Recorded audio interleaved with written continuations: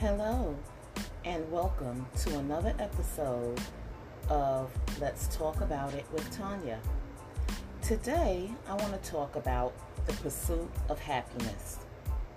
In our day-to-day journey, we can be looking to things or people to make us happy.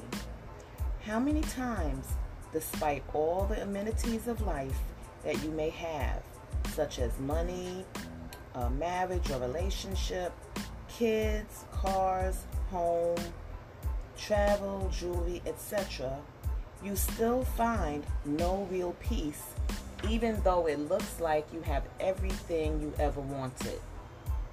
It's because these things are only temporary fillers.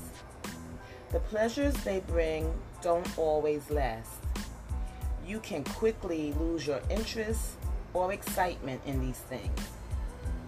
Real happiness and peace comes through the pursuit of the Creator God, getting to know Him, so you can better know and appreciate you.